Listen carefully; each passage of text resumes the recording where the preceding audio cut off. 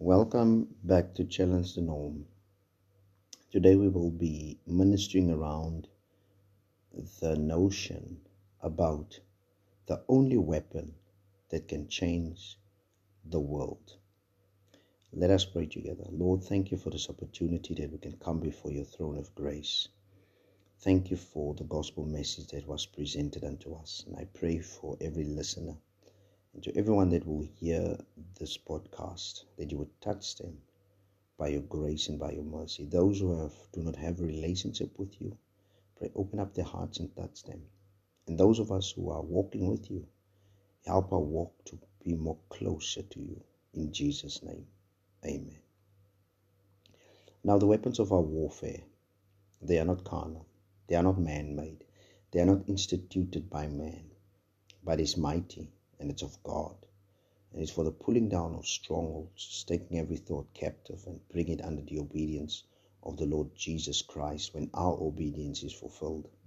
Now today I will present to you the weapon of a believer, a weapon that can change the world.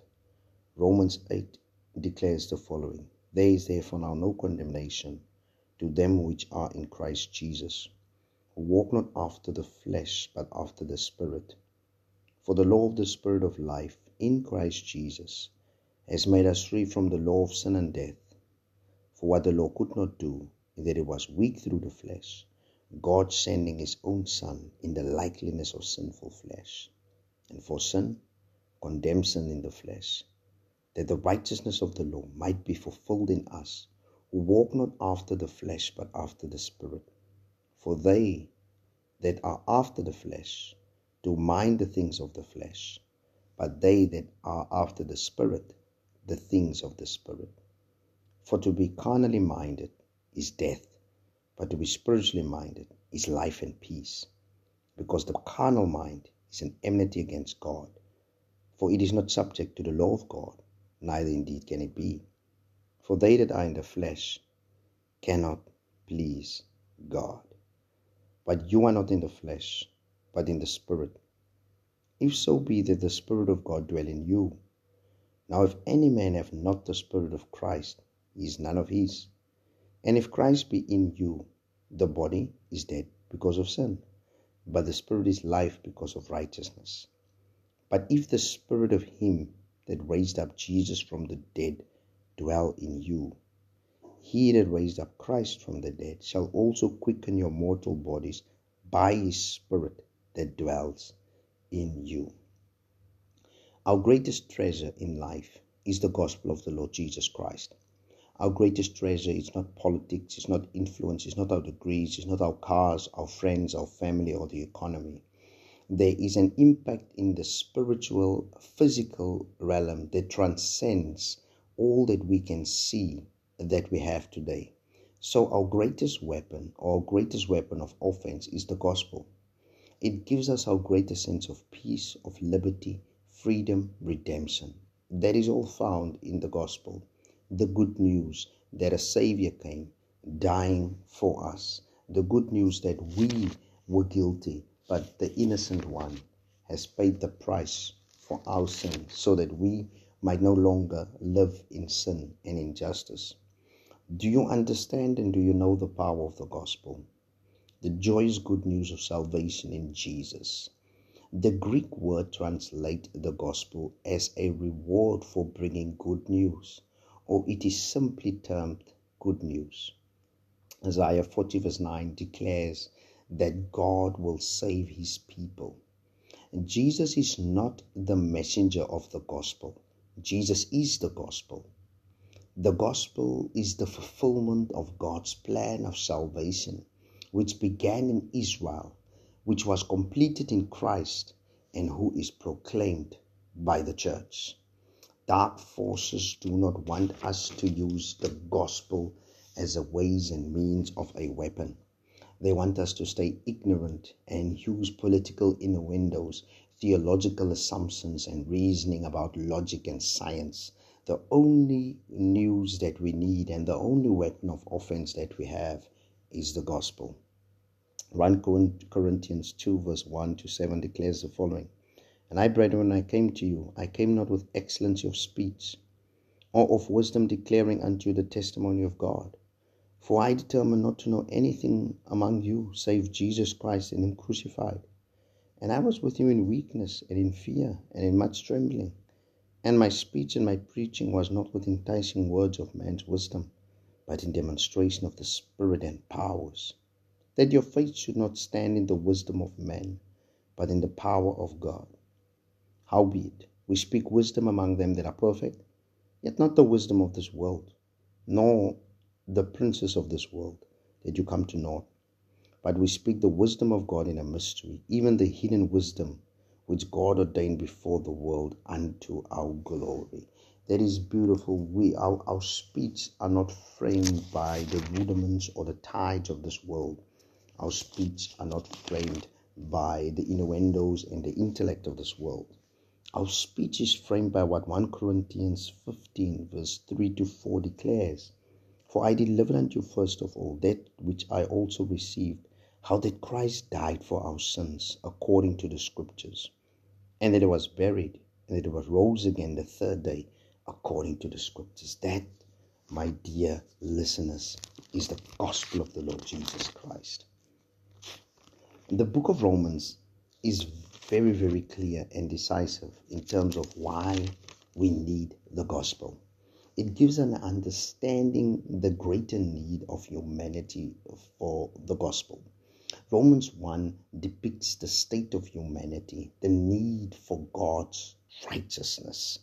The Bible says in Romans 1 verse 21, because that when they knew God, they glorified him not as God, neither were they thankful, but became vain in their imaginations, and their foolish hearts were darkened.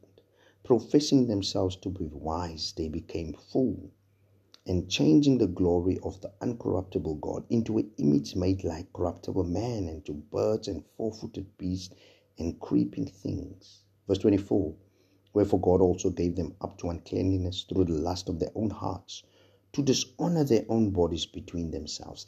That shows the state of man that walks in disobedience towards God. Romans 1 is clear. The guilt of the Gentiles, the guilt of the greater humanity. Romans chapter 2 depicts the need for God's righteousness towards the Jew. The Jew needs righteousness. The Jew and the Gentile, they need righteousness before the Lord. Listen to what Romans 2 verse 13 says. For not the hearers of the law are just before God, but the doers of the law shall be justified. There is a place that we need to have action. Romans 2 verse 25 says, for circumcision verily profiteth, if you keep the law.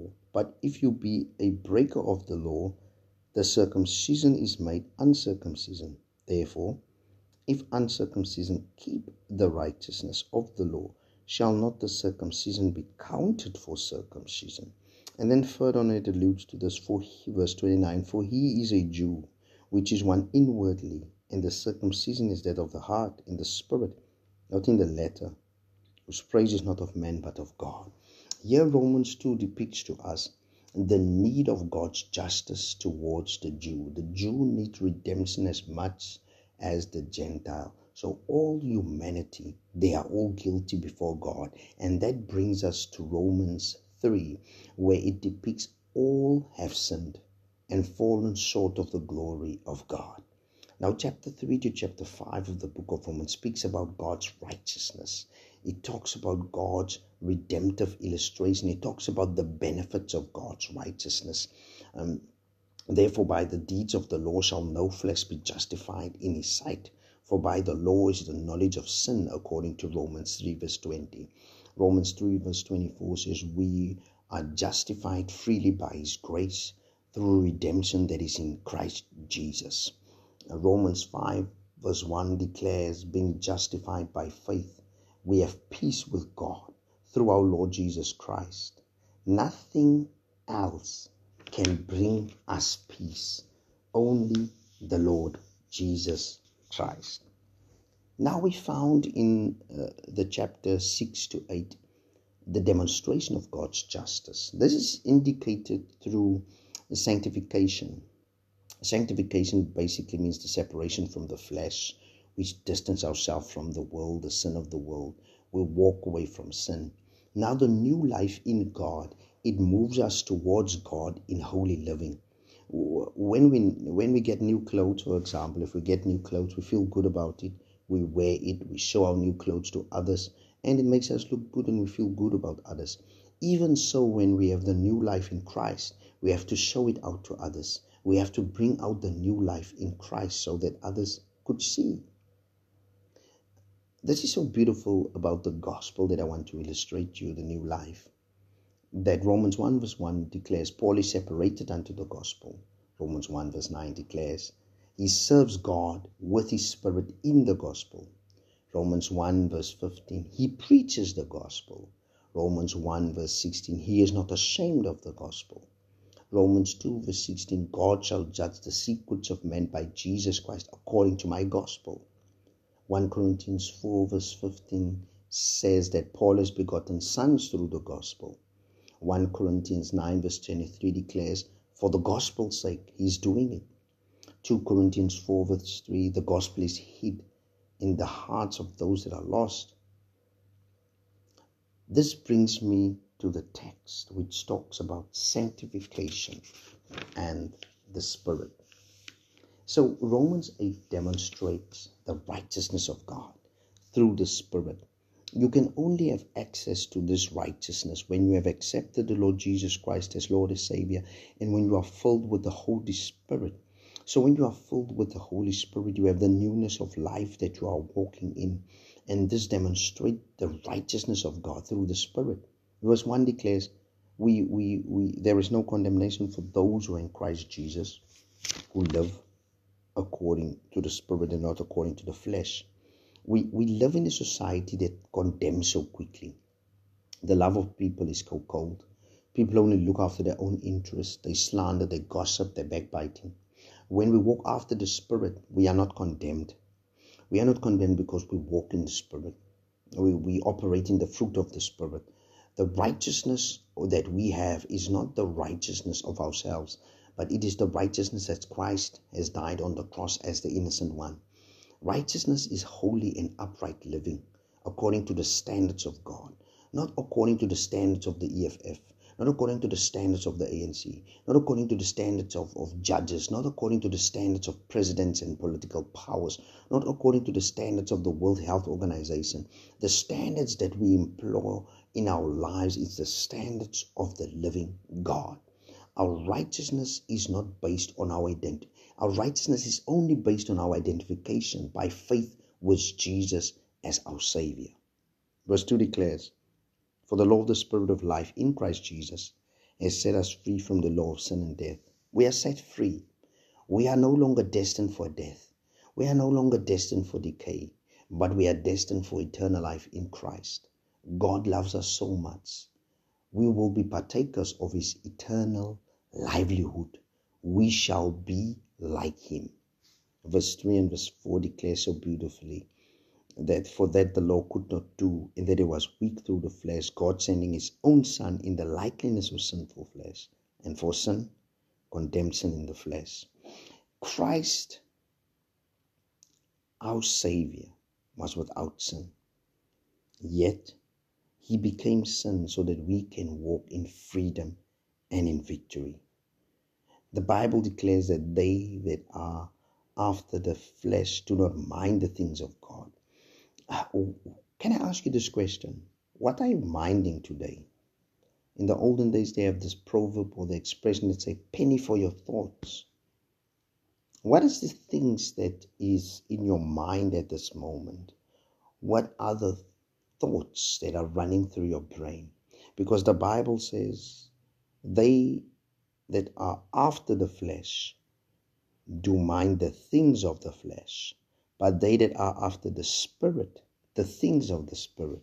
The Bible declares in Isaiah, I will keep him at constant peace whose mind is stayed on me. What are you minding? What is in your thoughts? What is running through your mind at this moment?